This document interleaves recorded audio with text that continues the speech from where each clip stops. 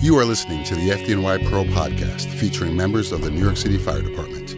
We want to share stories from the field, best practices, lessons learned, and help save lives. Welcome to another FDNY Pro podcast for WNYF. I am your host, Lieutenant John Paul Orgier, and today we're going one-on-one with firefighter Jason Bresler. Firefighter Bresler has served the FDNY since 2005. He is currently assigned to Rescue Company 2. He is a graduate of the U.S. Naval Academy, holds a Master's of Science degree from Oklahoma State University, and is a graduate of the United States Marine Corps Command and Staff College. This is his second article with WNYF. Welcome, Jason. Good morning. Thanks for having me. So, Jay, you co-authored this article with Deputy Chief Thomas Richardson? Correct. You guys have been working together on this initiative with others? Yeah, absolutely. Chief Richardson was one of the first folks to get involved with the Mental Performance Initiative. So you yourself have been instrumental in the development of this initiative. Folks at FDNY have been looking at the mental aspects of emergency response for quite some time, but never until now have they put forth an official program to address it. I suppose timing is everything. Around the time leadership here at FDNY decided to focus their attention on building a more resilient workforce, you entered the fray with a proposal regarding the enhancement of performance through strengthening of our mental game. Can you walk me through what the genesis of all of that was for you? So first let me offer that historically this job, the larger fire service, law enforcement, and to some extent the military, the larger military, has attempted to promote resiliency, but has done so in kind of tackling mental health in a reactive fashion. Like typically when a unit returns home from a deployment, those who are having difficulty reintegrating or transitioning have a number of services that they have access to. And what some leading thinkers now advocate is that it's much better to promote resiliency up front and address it and tackle mental performance, mental toughness, and develop that in a much more proactive fashion. As it relates to the genesis of the Mental Performance Initiative, one of the great things about this job is not only do we have a tremendous number of folks who are talented firefighters and fire officers or EMS providers, but a lot of folks were highly competitive athletes before coming on the job, or a lot of folks served in the military, have advanced degrees. And what you find is a common theme in high performers in sports and the military is that a lot of them are very well versed and have a very solid understanding of the mental aspect of performance. And for whatever reason, that is something that historically has received less attention in the fire service. Tremendous amount of effort and attention goes into understanding and developing the tactical and technical skills. There's been a lot of effort giving to developing the physical skills, but for whatever reason, the mental aspect has received much less attention. You've been deployed overseas with the Marine Corps for 4 deployments? 4 deployments in support of the global war on terrorism in Iraq and Afghanistan. So where does this thought process surrounding the enhancement of mental performance for firefighters begin for you? Is it on these deployments? Is it after? Over a decade ago, I deployed to Iraq, specifically Anbar Province, Fallujah, with a group of Marines at a time when the daily violence in Fallujah was at an all-time high. And the local Iraqis, who were very much disenfranchised at the time with the U.S. government, had partnered with al-Qaeda, and they had formed an extremely lethal tag team that was composed of both local knowledge and then some world-class terrorists with largely unlimited resources. And the Marines were locked in this pretty lethal conflict with these folks. And what we had found was that for all of our tactical and technical training, for all of our resources and the technology, that we were still largely unable to break their will, the will of those that were actively fighting us. And what ended up happening was we came to the consensus that in order to break their will, we had to do so psychologically.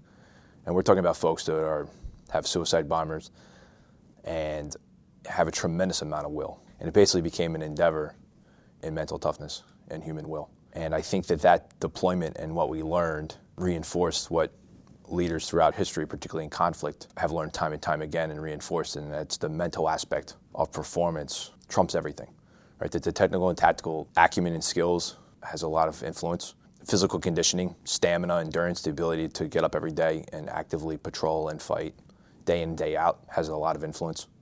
But ultimately, that every endeavor in armed conflict is largely predicated or determined by human will. And at the core of that human will is mental toughness. So we were operating in Fallujah at the height of the violence. And every day we went on patrol, we were pretty much guaranteed to end up in a gunfight, on the receiving end of a sniper attack, to kind of stumble upon an IED attack, or most concerningly, to find ourselves in the path of a suicide bomber. So we had a responsibility to be well-trained so we'd be able to mitigate any of those scenarios. And as I trained my Marines to succeed, to become comfortable operating in an environment that's that deadly, that is that uncertain, that is that chaotic, obviously there's a number of things that go into that training program. One is helping them to develop their technical and tactical skills so that they know how to employ their weapon system, they know how to operate in an IED environment so that they are less susceptible to sniper attack. The second component is the physical aspect, right? Training them so that they have the stamina to endure an 8-hour patrol in 100-degree plus conditions, to wear their combat load, and to be able to be every bit as effective at the end of the patrol as they were when we started the patrol. That addresses the physical aspect. Then the mental component. Did they have the mindset? Did they have the mental skills to go out and endure an 8-hour patrol in conditions that are that arduous and that difficult, and then to do it day in and day out for 7 months? To go on patrol one day and unfortunately we lose somebody, one of our teammates or somebody from our battalion, and then how do you get up the next day and go out and do that if you watch somebody receive a gunshot wound yesterday or be critically injured in an IED attack? And the most critical component of that equation isn't just the physical and tactical skill. It's not even the physical stamina that goes into doing that. It's the mental aspect. It's the mindset. And oh, by the way, how do you develop relationships with people that are, in some instances, shooting at you? How do you develop relationships so that you're able to reduce their will to hurt you? How do you create a scenario where now they want to work together and expel Al-Qaeda? And day in and day out, the physical, the tactical, the technical, the fundamentals, all of those things are certainly important, but the mental aspect, the mindset, the mental skills, the resiliency, and the critical thought, right? All right, so we're doing this and it's not working. Well, how do we think about doing it differently where tomorrow we achieve better results than we achieve today? Those are all components of the mental performance. The mindset, understanding how your body responds to stress, to optimize it, having some mental skills that you use to enhance your performance, particularly when you're having a bad day, the resiliency, and then developing a greater appreciation for critical thinking in complex environments. And then all of those facets have unlimited application to what we do at Fires and Emergencies. So you return home from your deployments. You join the forces again here at FDNY. You're back to work. So I returned back to my company at the time, Ladder 5-8 in the Bronx. Very much glad to be back in the firehouse. And many of the lessons that we had learned in Fallujah that on the surface, they didn't really apply. But when you think about them, when you start going to fires or emergencies and you think about them really more generally as being situations where there's a tremendous amount of uncertainty, there's chaos, it's dynamic, there's some inherent degree of risk, you have limited resources, or in some instances you have too many resources, and you're trying to gain control of the situation, and there's a physical aspect, there's a tactical aspect, and there's a mental aspect. When you look at it through that lens, you see that really combat and firefighting are much more similar than they are different. So I come back to the firehouse with this whole newfound appreciation for the mental aspect, kind of forced me to look at things a little different. There's one particular occasion that kind of left me thinking about how we do things in the fire department. So we're doing a drill on one occasion, and we decided we were going to do a down firefighter in distress drill. We took the guy, put him in the basement, created 0 to limited visibility, had members designated to come in, search him, package him, and remove him. But in the process of conducting the drill, all of the attention was focused on the response element, and virtually none was actually focused on the member in distress. So we're executing the drill, pretty good drill from a tactical and technical perspective. Guys find them, they package them, they're communicating critical transmissions to the notional chief. We remove the guy, and then we critique it, and everyone's like, hey, that's a pretty good drill. Well, shortly thereafter, I'm actually reading a book that I should have probably read before I went to Fallujah, but I read it after, called On Combat, written by Dave Grossman, who has since contributed to the FDNY's Mental Performance Initiative program. And Grossman talked about the learning that had transpired in law enforcement in the military in the 80s and 90s, where they, to some extent, were doing the same thing that we were doing in training for that scenario. All of the focus was on the response cell, and they were largely neglecting the opportunity to train the member in distress. And if you're actually in distress, there's very little that you can do physically or tactically, but actually there's a lot that you can do mentally, right, that's going to have influence on the outcome of that event. And Grossman's mantra was never kill a warrior in training. And kind of looking now backwards at that evolution through Grossman's lens, I said, you know what, maybe there's a little bit better way to do this. Maybe the guy who's in distress, maybe if you had somebody coaching him through some of the mental performance skills, maybe you like talking to him about the mindset piece, or barring some of the things that have served the military well, or maybe some of the things that serve athletes well, when, a pitcher just gives up a 3-run home run and, is trying to regain composure before he steps up to the rubber to deliver the next pitch. Maybe some of those things that serve those guys well will serve our folks well. And things that on the surface look different, but really when you peel back their layers, they're much more similar than they are different. So now a few years later, you redeploy, and you serve where?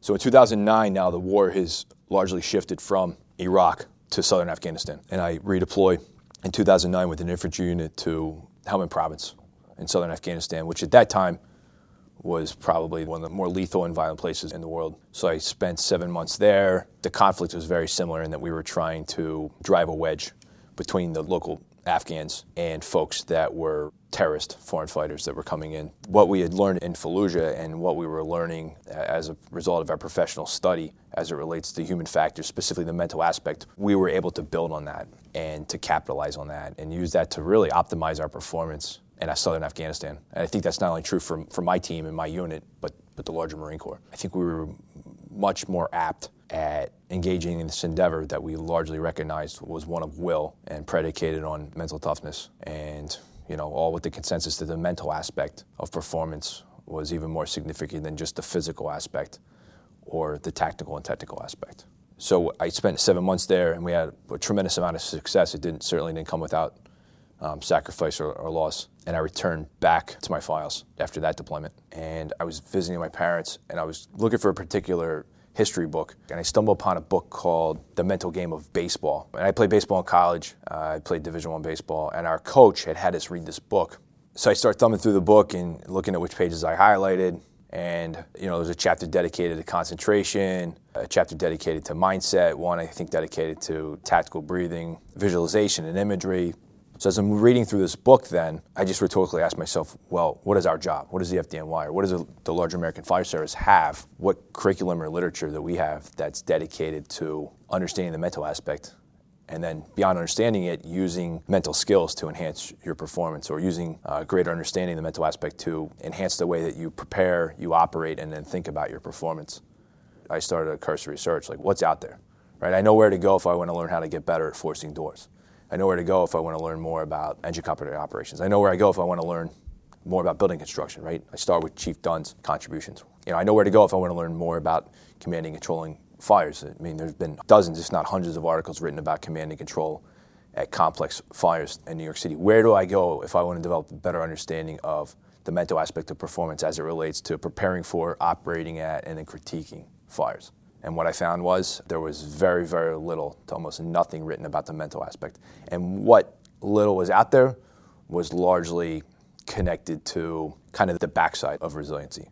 Folks struggling to come to terms with managing something after the fact, which is certainly important, but that's only one small slice of what the mental aspect of performance looks like.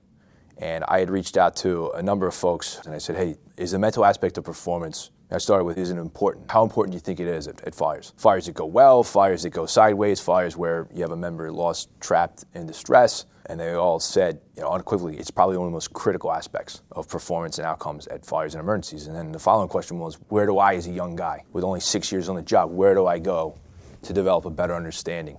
And they largely said, we're not really sure. It's just one of those things that you develop. So that certainly worked for you gentlemen over the course of your career, but the fact is that we're going to fewer fires. And ideally, we shouldn't have to wait 20 or 30 years to have a good functional understanding of the mental aspect of performance, right? So you gentlemen had the luxury of developing these skills somewhat intuitively, because many of them, quite frankly, are counterintuitive, but they had the fortune of developing them intuitively over the course of their career at fires that they were going to on a much more frequent basis. So how do we then get our folks to appreciate and understand that aspect of performance without having to wait 25 years or without having the luxury of working in a Warriors company? And then we recognized that we were going to have to really borrow or lean on the work that had been done or was being done in the military and in competitive sports. So the FDNY decides to put together a working group on this. The Bureau of Training, along with our counseling services unit, take the lead. Walk me through those steps. Several senior leaders in the organization had been talking about or discussing the value of creating a program that addresses resiliency. And they had specifically tasked the Bureau of Training and the Counseling Service Unit to start exploring some options and putting together a program to promote resiliency. And initially, some of the thought was kind of oriented towards post-event, looking backwards after an event, post-event.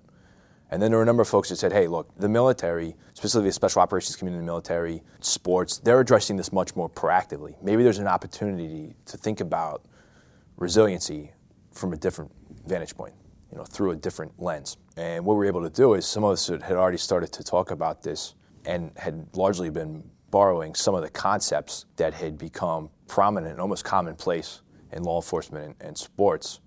We saw an opportunity to kind of insert a greater appreciation for the mental aspect of performance at fires and emergencies. A group of us had written a strategic white paper that kind of laid out, first highlighted or identified kind of the deficiency. That even in the FDNY we have hundreds of pages of bulletins dedicated to pretty much everything imaginable in the city of New York, and a tremendous amount of information related to tactical and technical and fundamental procedures, but very little dedicated to human performance, the human factors or the mental aspect of performance. And though that deficiency exists, I think as a team saw an opportunity to address that deficiency, kind of open the door and explore this aspect of performance that historically has received less attention.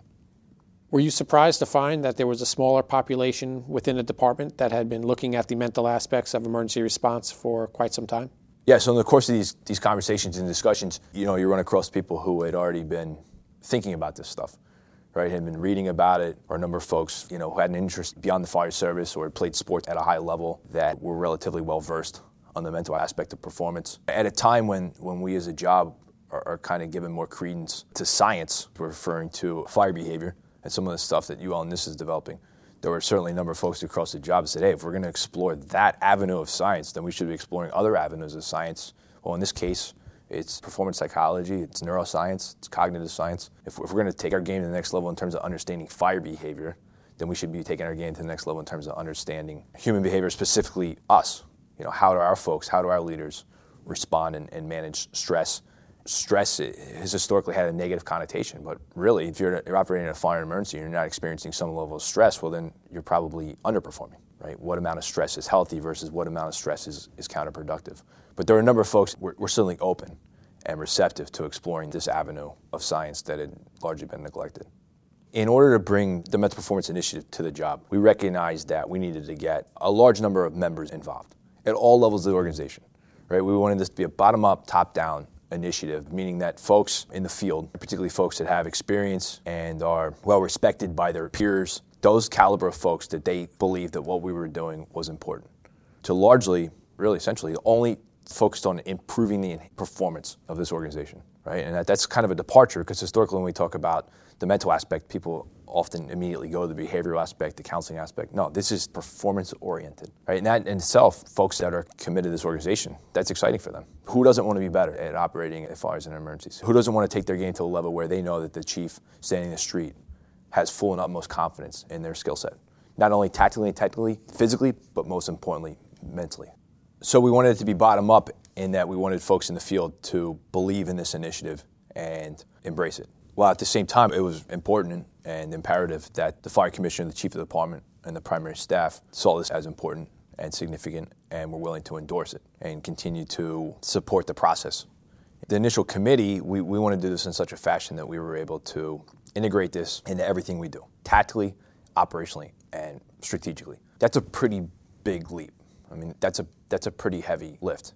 In order to do that, then, we needed to, in addition to having the bottom-up development and the top-down support, we needed to get folks from across the job who were willing and interested and excited about contributing to this program. It's pretty easy to come to a consensus or reach a consensus here and say, all right, this is significant, this is important, we should do this.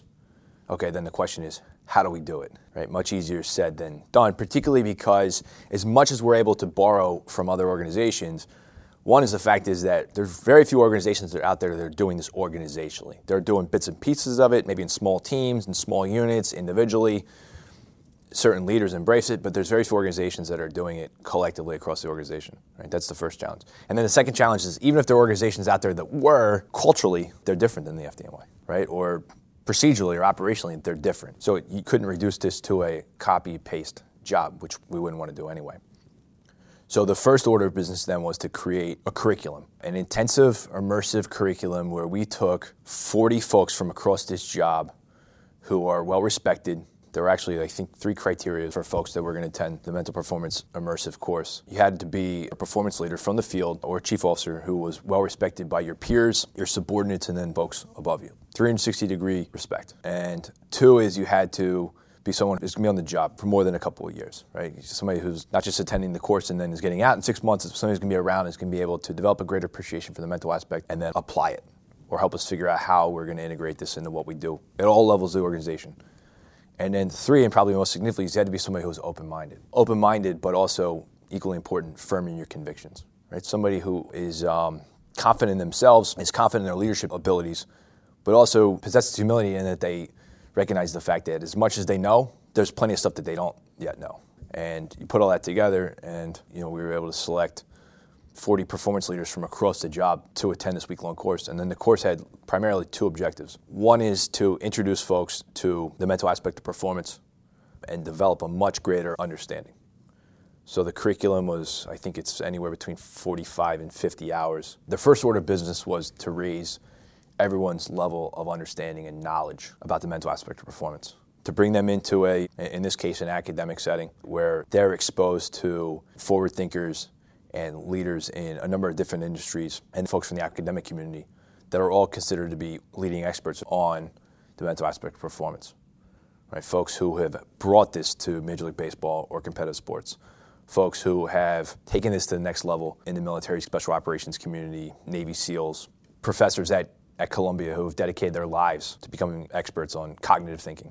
Right? And when your intuition serves you well and when it may lead you astray. Introducing our folks to those types of leaders and then taking some of that knowledge, gaining an understanding of it, and then being able to connect it to what we do at fires and emergencies. So this type of training that you're talking about, I mean, in essence, it is a departure from what most of us think of when we think about training for emergency response.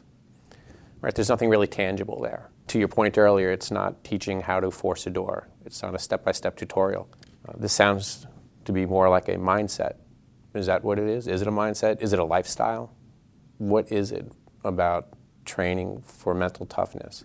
So as it relates to training, historically, this job does a great job of instilling tactical skill and acumen in folks. We introduced them to a number of different skills, everything from forcible entry to engine company operations, and a number of tactical evolutions where you learn, one, you develop an appreciation for the environment you're operating in. Right? Is it an inward-outward opening door? Is it an outward opening door? What type of frame is it encased in? What types of locks? And then, all right, how do you apply the tool then to that problem set? Right? And what's the best way to hold the tool? What's the best way to strike the tool? What's the best way to gain leverage from the tool? Right? And then that pretty much addresses the tactical aspect of that evolution. Well, then you say, all right, well, then there's also a physical aspect, right? Because a door that has a series of stacked locks is going to require certainly some physical strength. How do you then combine the appreciation for the tactical aspect with the physical aspect to increase the likelihood that when you attack that door, you're going to get that door? And oh, by the way, you might have to hike up 8, 10, 12 flights of stairs before you even tackle the door with all your PPE. So that evolution, there's a tactical element, there's a physical aspect. All right, now enter in the mental aspect. How do you enhance your mental toughness so that you're more likely to get the door? Or in instances where you're not getting the door, you have a routine, you have a process, you have skills that you can do to help you manage that scenario. So that if at first you don't meet success, what are some of the things you're able to do then to increase the likelihood that you're going to be able to get it, right? And that you're not going to lose your sense of composure, or that you're going to be less likely to miss a radio transmission because now you're frustrated with the fact you're not getting the door. That's what mental performance looks like really at the tactical level. One of the folks who's been instrumental in contributing to this program from the outside is a gentleman by the name of Stu Smith, who is extremely highly respected in the Navy SEAL community. He was a SEAL officer in the 90s, was a company officer at the U.S. Naval Academy, and has spent the last probably 20 years of his professional life getting young folks ready to go to the schools for military special operations, specifically Navy SEAL School, BUD/S in Coronado. And Stu has established himself as a leading expert because he has such a high success rate of preparing folks to go to these schools where the washout rate is considerably high. And he's able to do it in a number of different ways, but one of the things that he addresses that's critical to his program is the mental aspect. If you ask him what is his definition of mental toughness, he would say it's learning to be comfortable being uncomfortable and really learning to embrace that.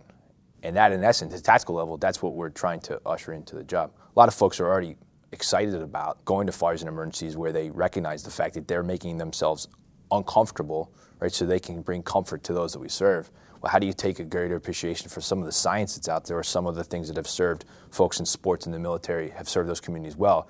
How do you take that, adapt it, and then apply it to what we do to enhance our performance, right? And the likelihood that when we go to fires and emergencies, we're going to succeed, right? We're going to succeed operationally. We're going to reduce risk to ourselves and our personnel. And equally important, we're promoting resiliency. So in instances where the outcome, in many instances beyond our control, outcome is not favorable, right? We had a bad day as a job, we had a bad day as a company, we had a bad day as a city, that in those instances, we still have a resilient workforce. We still have folks that the next day are like, you know what, that sucked. But I also know that what happened yesterday was largely beyond my control, right? Or the things that weren't beyond my control, I can accept that, right? And I can get better. And I want to go back to work today being better than I was yesterday. What are some of the skills and some of the concepts? And the job already obviously has an illustrious history of doing this, particularly in the wake of 9/11. But what are some of the things that we can probably adapt from the military or professional sports who, oh, by the way, is probably at the leading edge of this mental performance stuff? What are some of those things we can take and apply to what we do on a daily basis to make every single person in this organization, from the most junior Pro B firefighter to the chief of the department, to make all of us better individually and organizationally? That's what mental performance is. So Jay, if there was one thing that you would like to pass on to our listeners, to the first responder community, about mental performance or about this initiative, what would that be? The great thing about MPI is not only does it serve to make you a better firefighter or fire officer or EMS provider, but a lot of these skills apply to everything. They apply to everyday life. It just makes you a better person. It makes you certainly a better leader, a better coach, a better teacher, a better parent, better member of your community. It strives to enhance your performance in everything you do. It's not just limited to operating at fires and emergencies. I'm obviously super passionate about this initiative, as are many of other folks who have contributed greatly. But I think one of the greatest takeaways at this point, and we're at a much different point today than we were a year ago, and it's really exciting to see where we'll be as a job as it relates to this initiative 5, 10, 15 years from now, because this is truly a strategic initiative. But one of the greatest takeaways isn't really just specific to mental performance. It's more broadly related to leadership. The senior leaders were supportive and, most importantly, trusted the folks on the team, whether it's young firefighters, lieutenants, or captains, and a few battalion chiefs, and certainly folks from EMS, to build this. So this initiative was really a bottom-up, grassroots initiative. The true tenets of leadership: mutual trust and trusting your subordinates and giving them the latitude and autonomy and putting trust in them to develop solutions to problems, because ultimately that's what MPI is. There was a problem set. The problem set is that we had largely neglected the mental aspect. Well, the solution is then addressing it, and that's an opportunity. And for the leadership to defer to a grassroots team speaks to one of the great things that's made this organization what it is. Jay, I want to thank you for being in the studio today. This was truly an honor for me. Be safe, sir. Thank you. FDNY Pro is online at fdnypro.org. Subscribe today and get inside access to the FDNY. Learn more about our publications, professional conferences, and other tools for first responders. Train with New York's bravest.